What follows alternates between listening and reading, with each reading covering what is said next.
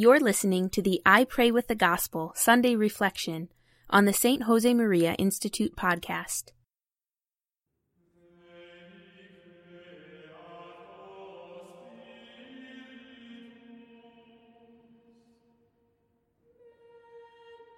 In the name of the Father, and of the Son, and of the Holy Spirit, Amen.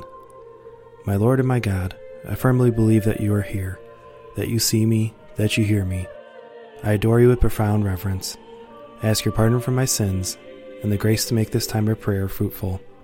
My Immaculate Mother, Saint Joseph, my Father and Lord, my guardian angel, intercede for me. The first Sunday of Advent. A reading from the Gospel of Matthew, chapter 24. As were in the days of Noah, so will be the coming of the Son of Man. For as in those days before the flood, they were eating and drinking, marrying and giving in marriage, until the day when Noah entered the ark, and they did not know until the flood came and swept them all away, so will be the coming of the Son of Man. Watch therefore, for you do not know on what day the Lord is coming. Advent starts with an invitation of our Lord to be alert, to watch at all times. We do not know when he will come. We don't know which day will be our last. But for those who are ready, it doesn't matter when that day comes. Have you ever been so well prepared for an exam that you didn't mind when it was going to take place? You knew the subject so well that you had no worries at all. The same happens with the saints and their encounter with God at the end of their lives. Saints live their lives in the presence of God. That means they try to never forget that God was there, present in their lives.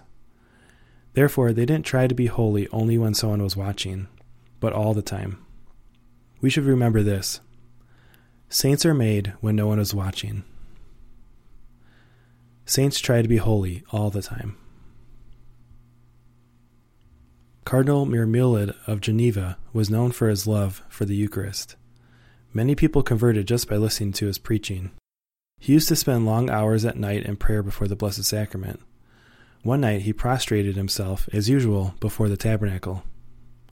After a while he heard a noise. To his great surprise, the door of the confessional opened and a lady walked out.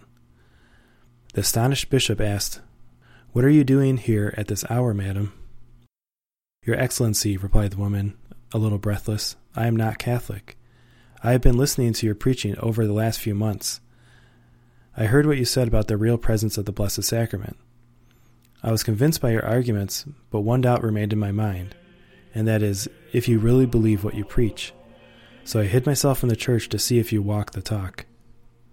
The woman converted because the priest was holy always, even when no one was watching.